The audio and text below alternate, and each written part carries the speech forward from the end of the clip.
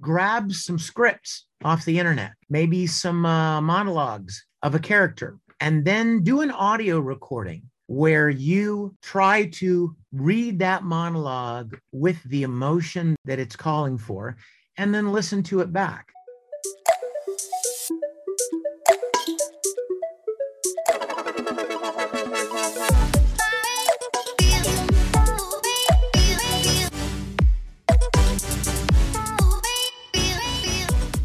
All right, guys, y'all are in for a treat. Today on the podcast, we have a voice actor / voiceover artist, screen actor, singer, director, all wrapped up into one person. He's known for doing the English dub of many iconic anime characters, including Broly from Dragon Ball Z, Edward Elric in Full Metal Alchemist, along with dozens, if not hundreds more. He directed and starred in the web series Star Trek Continues as Captain James T. Kirk, which I'm currently halfway through the second episode of.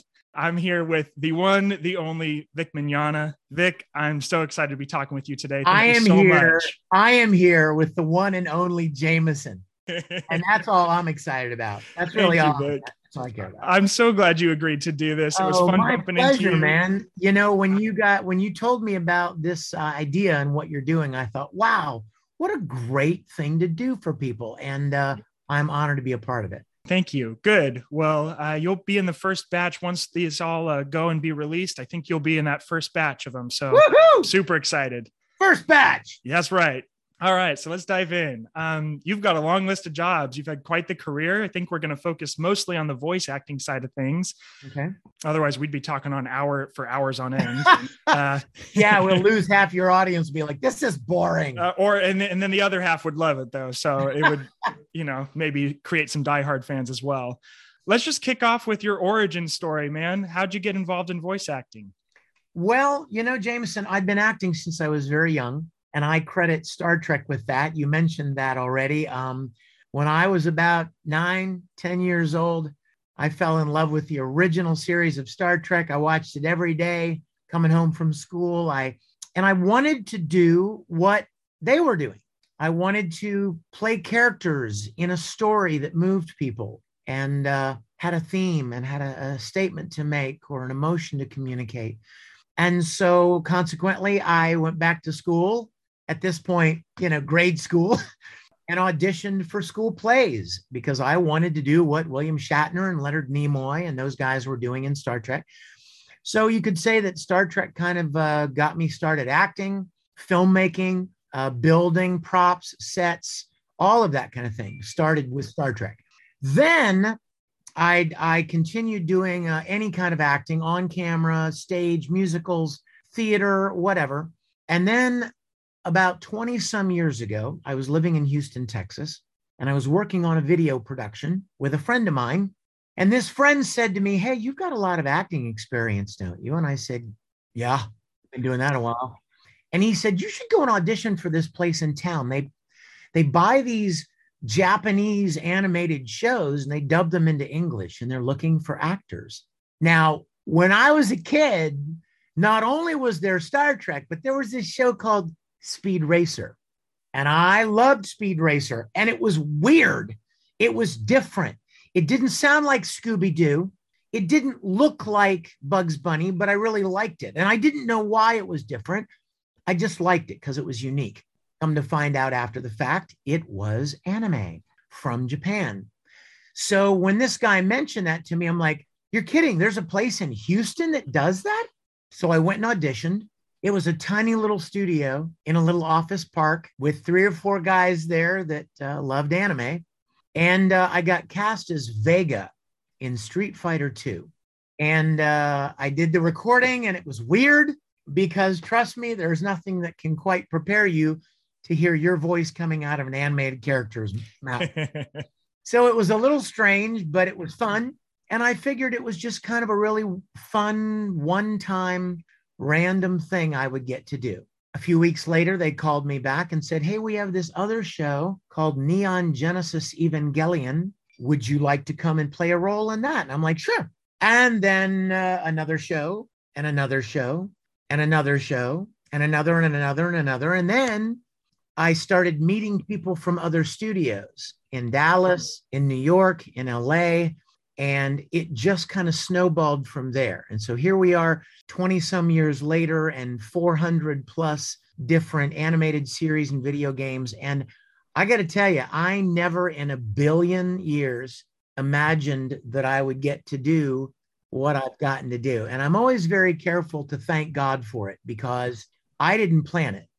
There are plenty of actors that go out there and they beat the pavement, they send out demos and they audition, and they move to LA or they completely focus all of their energy on getting into an industry. And I am so humbled to say that, a door opened.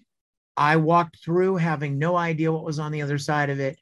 And God has been very good to me in allowing me to do what I've been able to do for the last 20 some years. I love that, Vic. That's awesome. I love that you approach it with such humility and gratitude. And because it is a unique experience to get to do that. And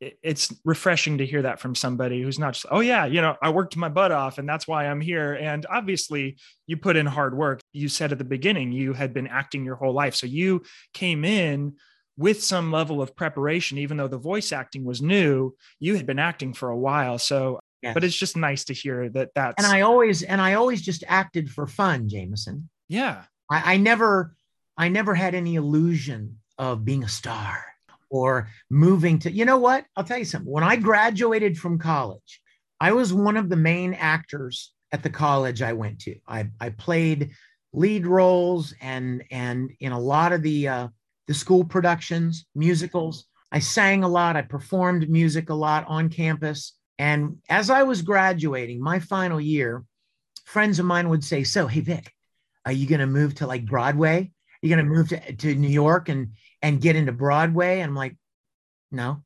And then other people would say, hey, are you going to like move to LA and like get into the acting business? We're going to see you on the silver screen. I'm like, no, because I was under no illusion that just moving somewhere and auditioning or whatever was going to equate to a career. Yep. Unfortunately, the creative arts are very unique. There are some jobs, and this fits in perfectly with this whole podcast theme. There are some jobs that A plus B equals C. Yes. You want to learn plumbing, you go to school to learn plumbing, you get a job as a plumber. You want to be a flight attendant, you train to be a flight attendant, you get hired to be a flight attendant. But there are other jobs, creative jobs, singing, acting, dancing, art, music. There's not an equation. You can't just train to be an actor and then you go and get hired to be an actor and you become famous, blah, blah, blah. It just doesn't work like that. Right. In fact, as I'm sure we'll get into more, acting, singing, dancing, all of the creative fields are much more about being in the right place at the right time, having developed the requisite skills necessary, because as I've often said, someone you know or luck may get you in the door. Being in the right place at the right time might get you in the door, but what you know and what you've studied will keep you in the room. That's good. I like that. You know what I mean? That's a perfect quote. Sums it up perfectly. Exactly. Who you know may get you in the door, but what you know will keep you in the room. So voice acting and acting in general and music and making a living doing creative things is an incredible gift. And there's a flip side to it. It's incredibly unpredictable. You can't bank on the fact that you're going to get a paycheck every 2 weeks. And you can't budget based on, I'm going to make this much a month, and you can't do that. So it's much more like being self-employed, because really you are. It is self-employed. Yeah. And it's got its scary side, but the trade-off is you get to do things you really love. I would be acting still, whether or not I was ever paid to do it. I was doing that for 35 years before I got paid to voice act. I just loved acting. I've been writing and producing music since I was 17, and it wasn't because anyone paid me to do it. It was because I loved it. I often tell fans of mine, I'll be doing a convention and I'll be doing a Q&A session with a bunch of fans, and I will say to them, how many of you draw? And like 80% of the people in the room's hands go up. And then I'll say, okay, put your hands down. Now, how many of you only draw when you get paid to draw and nobody's hands go up. And that's my point. The point is, when it comes to creative things, you do it because you have to. You do it because there's a passion in you that has to get out. It's part of who you are. It doesn't matter whether you're going to be famous. It doesn't matter whether you're even going to be paid. You do it because it's an expression of who you are. I've been singing and acting since I was little because I loved it. And I'm just very grateful to God that I actually got some opportunities over the last several decades to make a living at it as well. Yeah, well, that was a great answer. You tied in several different questions, so I'm going to skip ahead a little bit. Sorry. No, it's perfect. It's so good, Vic, because I didn't even have to ask the question. I just was able to give you a prompt, and you knew what to do with it. So it's perfect. Okay, good. I'll keep trying to do my best for you. Good. So if you would just like paint a picture for me of what it really feels like to be working on a project. Like, what's the schedule? Is it long hours? Is it spot work here and there? Is it lots of people involved? Are you alone in a room by yourself? Like, paint that picture for me. Absolutely. If you were dubbing anime in Japan, if I were a Japanese voice actor, then I would get cast in a role and I would go into a studio with 5 or 6 or 7 or 10 other actors. And in that studio, there would be a row of microphones, and there would be 2 or 3 actors behind each microphone. And they would take turns stepping up and doing their line. And then they'd step back and somebody would step in and do their line. Interesting. Because the animation was not done yet. That's what we call in the business prelay. That's where you lay down the audio tracks before there's any animation. And in all Western animation, that's what you have, whether it's Simpsons, Family Guy, Rick and Morty, like whatever. The actors get together in a studio all at the same time, and they basically perform the scene in front of microphones. And then the director will choose the takes he likes and the scenes he likes, and he will send them off to the animators, who will then draw the characters based on the voice actor's performance. Dubbing anime into another language is completely the opposite.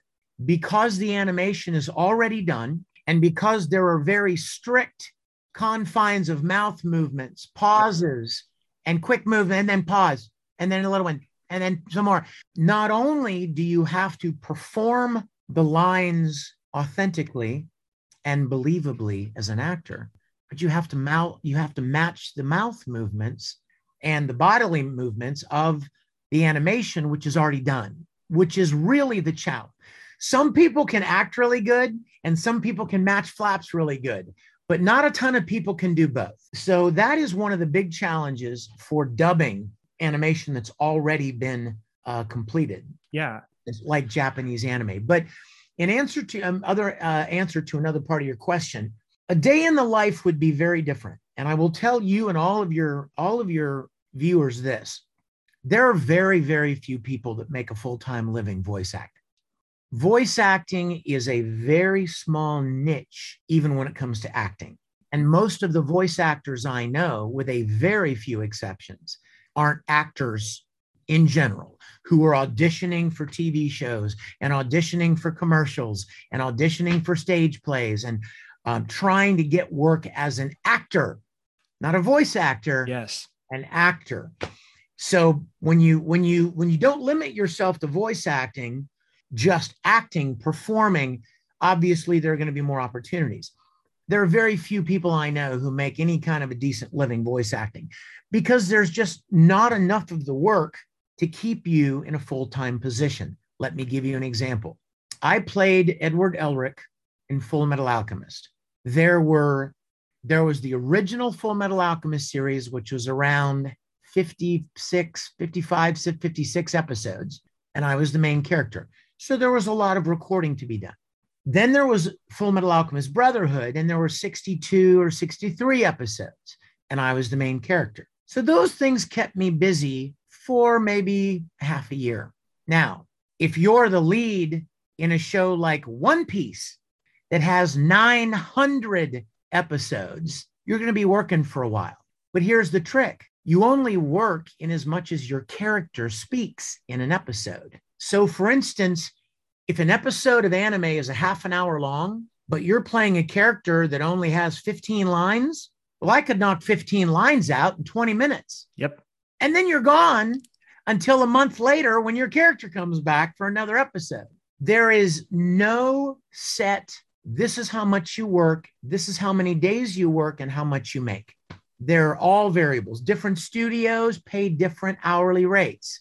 You don't make royalties. Believe me, my friend, if I made royalties on Dragon Ball and Full Metal Alchemist, I would be talking to you from my gold-plated mansion. But somebody else is making all that money. Voice actors get paid an hourly rate. Sometimes it's $30 an hour, $35. Sometimes it's $60 or $70.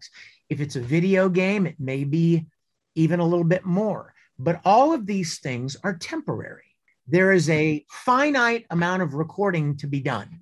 And when it's done, it's done. You know, some of these actors that have played roles like in The Simpsons and stuff that have been going for 25 and 30 seasons, that's a great gig.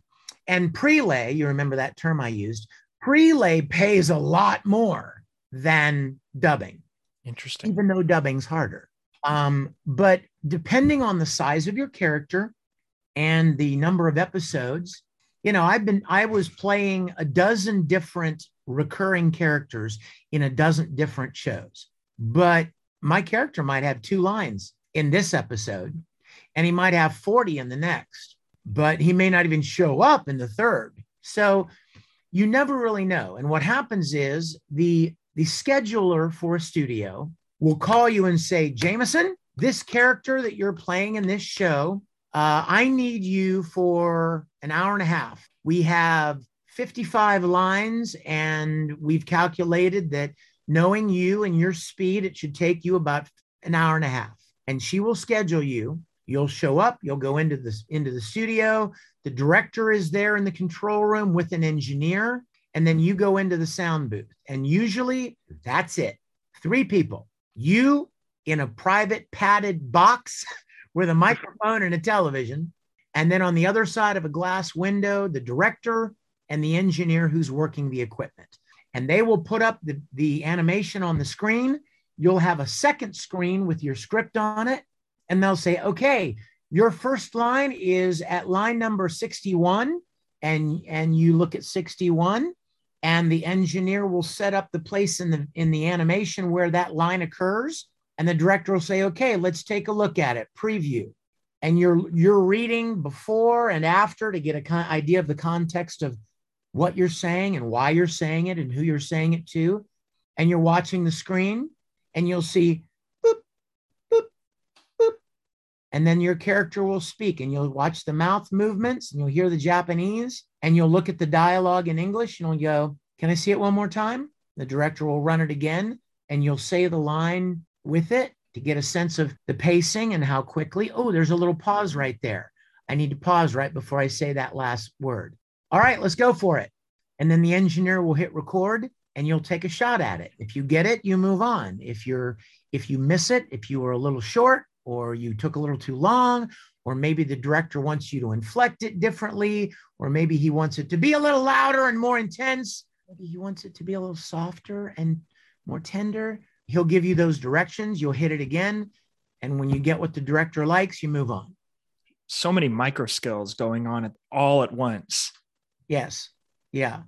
It's a lot of fun, but it is also challenging. And I've often said to people, the people that are really good at it make it seem easy. They make it sound or they make it seem effortless. Mm-hmm.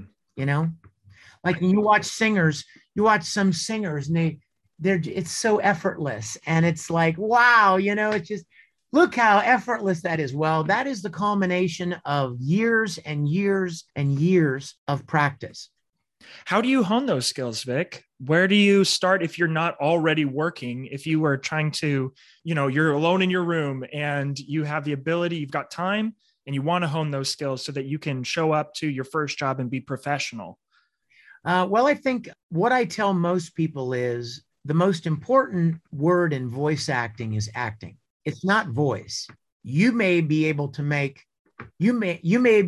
do 15 or 20 funny little cartoon voices, but that's not what it's about. What it's about is playing a character and being able to take the audience through the highs and the lows of that character and the emotions and the anger and the pain and the fear and all of that.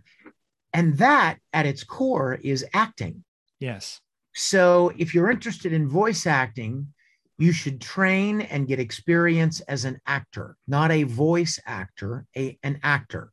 Because voice acting is basically acting in front of a microphone like this. See this? Yes. I just got done recording a chapter in this audiobook. And I have this mic here and I just swing it over and I'll record, but I'll be acting the character. You just won't see me. I may be making a really mean face, but you won't know that unless it comes through in my voice. So acting is the first thing.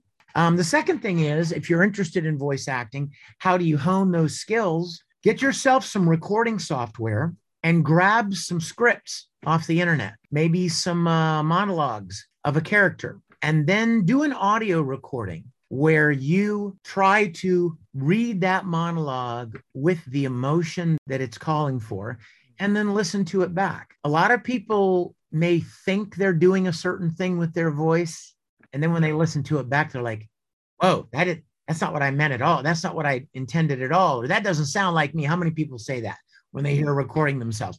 Is that me? Is that my voice? That's me. It's almost a reason I didn't do a podcast, because I don't like the way my voice sounds, and I had to just get over it.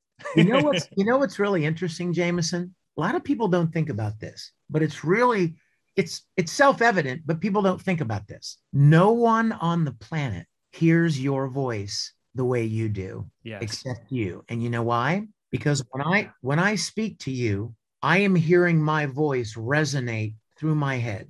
It's resonating through my body, and I can feel my voice vibrating in my head when I speak. Nobody else hears it that way. That's why when people hear themselves talk, or they think they're a great singer, or they think they have a great voice, and then they record it and they listen to it back, they're like, wow, I thought I don't sound at all like I thought I did. So that is one thing people have to get over. But if you're interested in voice acting or that kind of thing at all, any kind of voice work, there's a difference between voiceover and voice acting. I was going to ask you that question, but you're already there. Voiceover would be like an announcer for a commercial. Mm-hmm. If you're suffering from hemorrhoids, call the number on your screen and ask to be connected with an associate. Okay, that's just an announcer. You know what I mean? That's right. Like a commercial, right? Sunday sales. You know what I mean? Like there are announcer type commercial things, but then there is acting where you're playing a character for an animated thing. Those are two very different things. And for both of them, if you're interested in developing those skills, like I said, download some scripts, some copy from the internet. Yes. A monologue, a commercial, get yourself a microphone. Doesn't have to be super expensive. Get yourself some shareware, simple audio recording software. You guys are so lucky, because when I was a kid, none of this existed. Totally. You couldn't do things like this in your room. You had to rent a recording studio, but you could go to Walmart. You could go to Guitar Center and get a decent mic for not a lot of money, plug it into your computer, USB, plug it in, and you can download shareware, any number of recording software, and read that copy and try to communicate the emotion of the copy, and then listen to it back. Or better yet, have your friends listen to it back. Get a third-party perspective on, are you feeling what I'm trying to communicate here? That's one of the easiest ways to hone your skills in voice work. That is such a good piece of advice. I hope that everybody really heard that and listened. The way to hone the skills is you do it in the environment as close to the real environment as possible. You have a microphone in front of you, you listen to yourself and get feedback, and then keep working on it. And the beautiful thing is that you don't need anybody to do that. Yep. You can do that on your own. If I want to learn to play volleyball, guess what? I need some people. I need some people to bump the ball to me, or to spike the ball and I try to return it, or to set the ball. You need other people to learn some things. Mm-hmm. You need no one to learn this. You can do it alone in your room with your laptop. And I tell you, what else? there are also mechanical ways to speak into a microphone. Tell us about that. If you put headphones on and you speak into a very sensitive microphone, you will hear your lips smacking. You will hear clicks in your voice. You will hear P's popping because your plosives, the consonant hit too hard. When you say something sibilant, your S's may whistle a little bit. There is a whole separate element to voice acting that is mic technique. Knowing how not to pop your P's or for your S's to be too sibilant, or to be aware of the natural sounds that you don't even hear when you just talk to somebody. But when you put $1,000 microphone in front of your mouth and then you put on headphones, you're like, oh my God, I can actually literally hear the air coming in through my nose. Like, yeah, it is very revealing. There are some voice actors I know who engineers loathe because they have so many little clicks and pops in their voice, and the engineers have to clean all that stuff out. They have to go into the wave on the screen, zoom in real close, and find that spike, which is the click, and delete it. Other voice actors who, you drink water, you keep your mouth lubricated, and you learn how to work the microphone. So if you know you're going to talk loud, you don't do it right into the mic. You go off mic just a little bit. You angle your voice off just a little bit, so you learn how to work the microphone to make it easier on the engineer. Vic, what's the most challenging part of the job? And then on the flip side, what's your favorite part of the job? The most challenging part of the job is that depending on the type of work you do, it can really take its toll on your voice. As you mentioned in the intro, I do a lot of music work. I've been singing, playing the piano, recording, producing records for myself and for others for 30 years, 35 years. And because of all the voice acting I've done, specifically yelling, fighting, video games where you're yelling, that takes its toll on your voice after a while. I used to be able to sing a lot higher than I can now because the years of fighting, voice acting, yelling has taken a couple of notes off my high range. So that's the downside, is that it can be potentially damaging after a while to the voice. The upside of voice acting is, my favorite part of voice acting, is that you get to play characters that you would never get cast as in a theater presentation or a movie. Let's take Full Metal Alchemist, for example. Again, my character is a 14, 15-year-old kid. Well, if there's a Full Metal Alchemist movie, guess who ain't going to be casted? Who ain't going to be cast as that kid? You're going to get the boot, Vic. Maybe I'll play his dad. You know what I mean? Yep.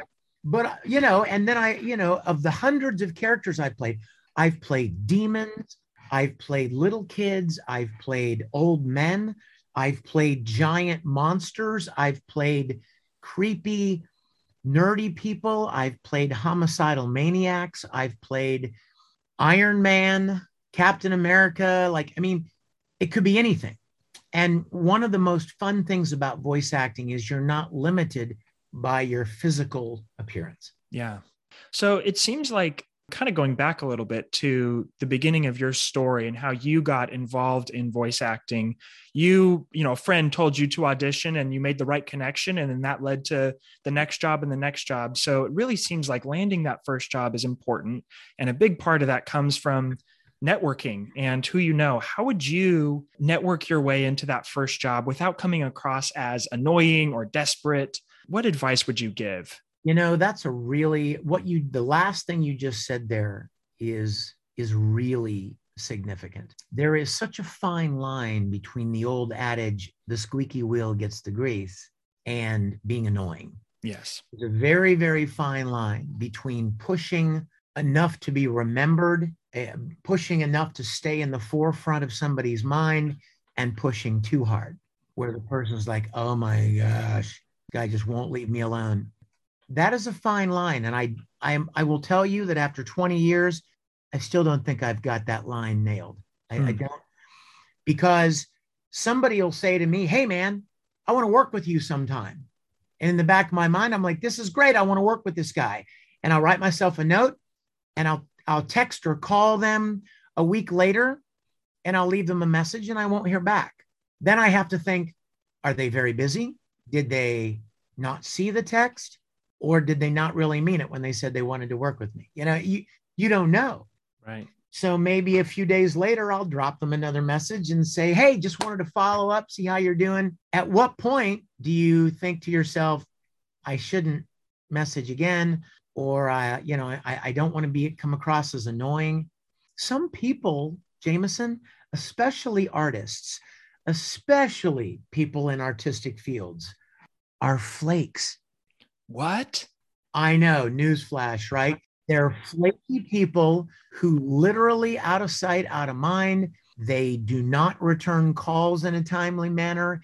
They don't even think of the simple courtesy of saying, thanks for your message. I'm swamped right now, but I'll get back to you. You just don't hear from them.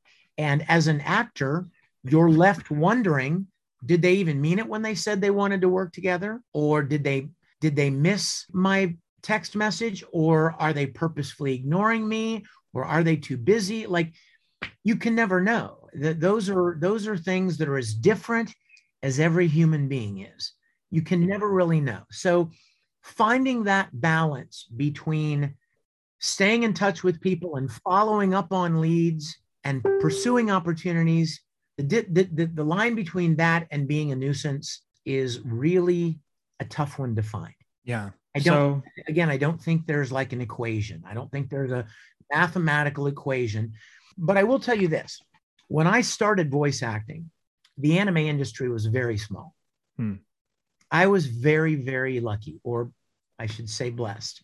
I was very fortunate that I got involved when it was still very small. Now the industry has exploded to the point where there are thousands of people out there that would give anything to get a chance to do this, which means there's a lot more competition. Now, on the good side, there are a lot more opportunities because more content is being made. So there's more opportunity. Yes. And number two, even more significantly, there are lots of places on the internet that you can find places to audition, to submit voice demos. Those things didn't really exist when I started. I went into a studio and auditioned in person for a director. But nowadays, there are places like Voice 123 and Voice Bank and all these different places where people that are trying to cast productions will go to accept auditions. Yeah. There are opportunities out there. And the last and probably most significant thing I would say to anybody is the one thing you may need more than anything else is determination. Yes. Yes, you need a microphone. Yes, you need software to record. Yes, you need to develop your skills as an actor, and you need to become familiar with your voice. What can you make your voice do? But none of that matters if you give up easily. If you're the kind of person who goes, oh my gosh, I sent in 4 auditions and nobody hired me. I suck. This isn't for me. I'm quitting. I'm no good at this. Well, you're probably never going to get an opportunity. And that 5th one might have been the one that you landed, but you gave up on the 4th one. So what I've told people a lot over the years is tenacity, not giving up easily, not getting discouraged easily is an incredibly important point in any creative field. There are singers that if I were to name their names, they are world famous pop singers. And for the first 10 years of their career, singing in bars and dives and dumps, people told them they weren't that great. They would never amount to anything, but they just kept going. And suddenly they sang a song and the right person heard them at the right time with the right song, and it became a hit and they became a household name. And it was all because they didn't give up. Yep. It was all because they didn't get discouraged so easily when somebody said, oh my gosh, you got no future in this, kid. What do you think you're doing? You know what I mean? Yep. That's an incredibly important part. That really is the secret sauce to not just creative work, but especially in creative work, is that determination. You can't get too down on yourself. You can't get discouraged. It's going to work out. You just keep on at it. You keep on honing your skills, and the chips are going to fall where they may. And you just got to learn to be, okay, I'm okay with that. And I'm going to keep on pursuing this dream or pursuing this job or pursuing whatever it is that you care about. Yeah. And I would be so remiss. good. I would be remiss, Jameson, if I didn't tell your audience, you need to be responsible. Yes. And wise in the way you approach any creative field. If you want to get into a creative industry, good for you. God bless you. If you have a talent and a passion and a skill and you want to do this thing, by golly, you do it and you push and push and push. But you still have bills to pay. Yep. You still have responsibilities as an adult. So what you need to do is you need to balance finding work that's predictable, that you can make a certain amount per week to pay your bills, your rent, your car payment, your electricity, and then in your free time, work on pursuing your real passion. Yes. I know a lot of people, Jameson, over the years who've said, I'm going to move to Dallas and be a voice actor. And I was like, well, that's really not realistic because number one, there are already hundreds of people living in Dallas who are trying to get into voice acting. The studios are not waiting for you to show up, right? And secondly, as we talked about earlier, even if you moved to Dallas and got cast in a show, it's not going to be enough money to live full time. Yep. It's not going to be a full-time paying gig, most likely, which means you're going to have other ways to supplement your income to pay your bills. So I would encourage anybody out there who has a passion for any creative field, pursue it, follow your passion, but be realistic. Yeah. Balancing those two things. I love that. Very good thing. I know somebody, I won't name, but I know somebody who works full-time in a restaurant, but they have a great dream of being a voice actor, and they're taking voice acting classes, and they're looking for opportunities on the internet to perfect their skills and to get an opportunity. In fact, I'm getting ready to direct an animated series that I plan to bring them in for. That's awesome. Because they're good at it and they have a passion for it, but they're approaching it as an adult.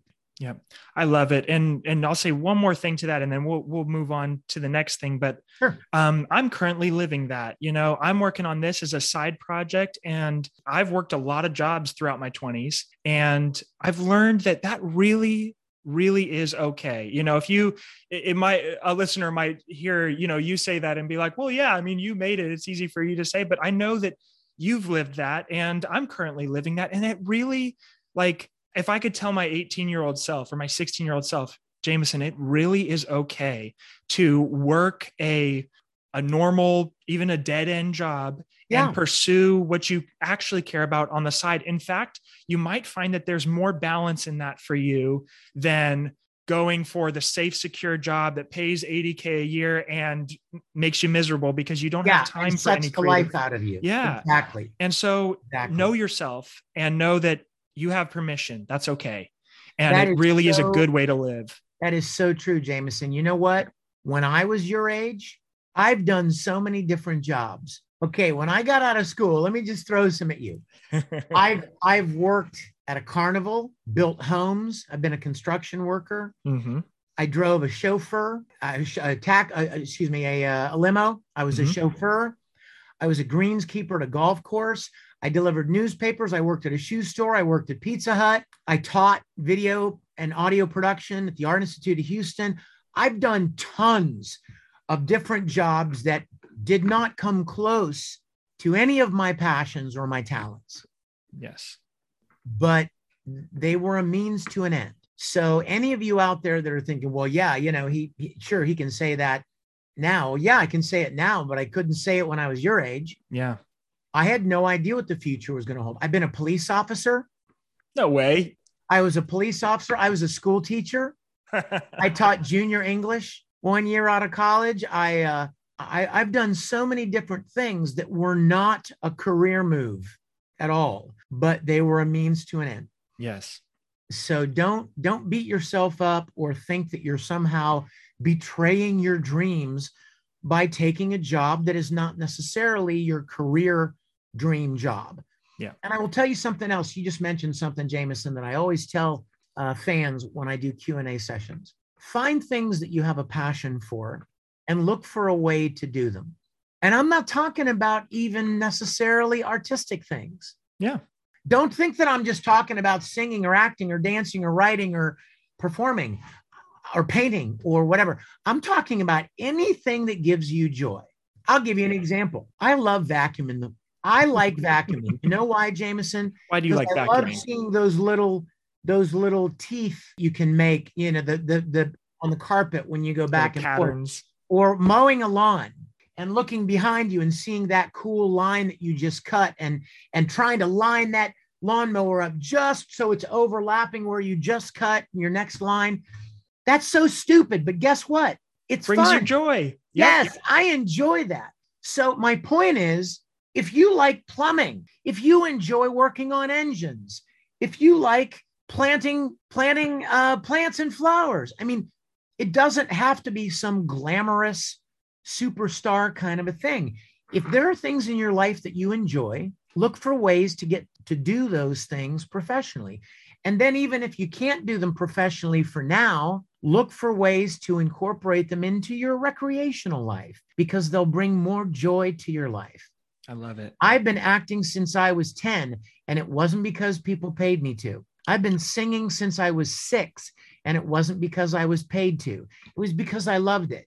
And I'm going to keep doing those things until I die, whether people pay me or not, because I enjoy them. So if there are things in your life that you enjoy, look for ways to do them. And if you're lucky enough to get the chance to do them, whatever they are, professionally and get paid, that's just an extra bonus. I so love it, Vic. Well, we have covered so much ground. Honestly, I wish you could see my notes because you would answer a question before I even got to it. So it was so perfect. I'm sorry about that. No, it was perfect. Do you have time for like 2 more quick ones? Absolutely. And if you have some questions from any of your viewers, let me know. Yeah. So a good friend of mine is an anime fanatic. And when he realized all the voices you had done, he was like, oh my, he was super excited. So this question, you've probably gotten this question before, but it's still fun to get. What role did you most enjoy playing? Of all of the characters that I've played over the years, I think probably Ed in Full Metal, my favorite. For several reasons. Number one, because the story and the character were so compelling. And I just loved the themes and the story. The other actors did such a wonderful job. Also, I loved my character being kind of a flawed hero. You know, he was a broken, flawed hero, but he would fail, but he would get back up and move forward and press toward a goal. And I always wanted a little brother. And my character in the show had a little brother. So I kind of got to vicariously have a little brother for the time that we recorded that show. I have always enjoyed something about every character I played. Yeah. I think it's important as an actor to find something you like about every character you play, something that connects with you. But Full Metal was probably the favorite thing that I've done. I love it.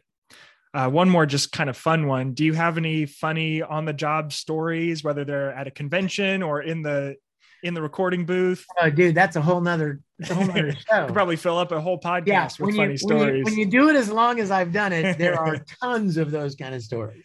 Yeah. I'm sure you get a lot of fans come up and they either want you to do a voice or they're like, hey, I've been working on my, Ed voice. Can I try it for you? I'm sure you get a. Oh yeah. And you know what? I find that incredibly flattering and humbling because when I was little, I tried to imitate characters from Speed Racer. Yep.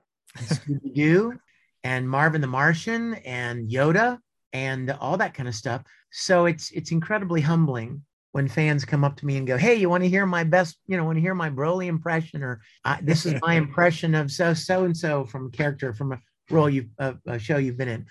I've been incredibly blessed. When I started voice acting, I didn't I didn't even think it would ever amount to anything. I had no expectations. And over the years, when I've gone to events and I walk into a room and there are 1,000 people in the room, and fans of my work, and I'll go to my autograph table and there'll be a couple hundred people lined up. It never gets, what's the word I'm looking for? I never take it for granted. It never becomes commonplace to me. I'm always so enormously grateful that not only did I get the chance to do it, but that people enjoyed it enough. And in many cases, it inspired them and encouraged them. Let's bring this full circle in much the same way Star Trek inspired me. It's incredibly humbling to think that I might have had the opportunity to inspire and encourage people to pursue a particular vocation or a particular career because of something I did, in exactly the same way that when I was 9 and 10 and 12 and 13 years old, watching Star Trek inspired me to start doing the things that I do now professionally. I'm very humbled, very, very honored by that. I can't think of a better place to end the podcast than right there. One last thing, Vic, is there any project you want to plug or promote, or where can people find you these days? Yeah, well, definitely follow me on Twitter. If you don't follow me on Twitter, please follow at Vic Mignogna. Okay. I do a lot of appearances around the country, convention appearances, autograph signings. In fact, tomorrow I'm leaving for Boston. All right. I'll be doing an autograph signing. I'll be doing a convention appearance called Super Mega Fest. Super fun. How could it not be awesome with a name like that, right? The following weekend, I'll be doing a signing in Albuquerque, New Mexico. I'm working on some audiobooks right now. I've got a few audiobooks that are I know. I was going to ask you about those, but I'll ask you in person next time I see you. There are 3 audiobooks that are currently on Audible. One's called Keys of the Voyages, which is ironically the story of the making of the original series of Star Trek, and I got to do the audiobook. That was fun. Awesome. The second book is called In Plain Sight by Dan Willis. Great story. And the third one is an amazing fantasy novel called The Crimson Spark by William Hastings.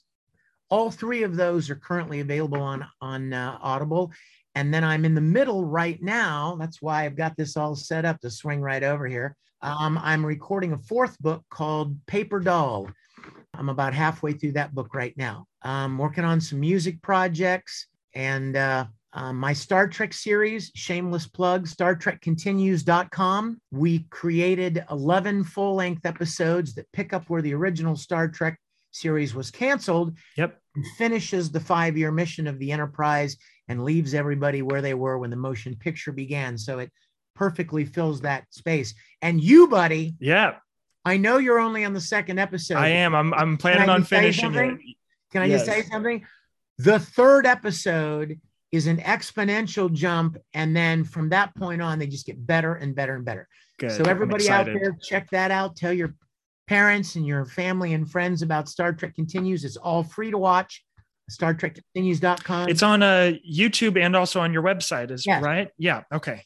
And also the people that own the studio that we built, the full recreation of the original sets of Star Trek, is called Neutral Zone Studios. And one weekend every month, they open the studios to let people walk through the sets. Oh, how fun. Take pictures standing in the transporter chamber or sitting in the captain's chair on the bridge or walking through all the sets.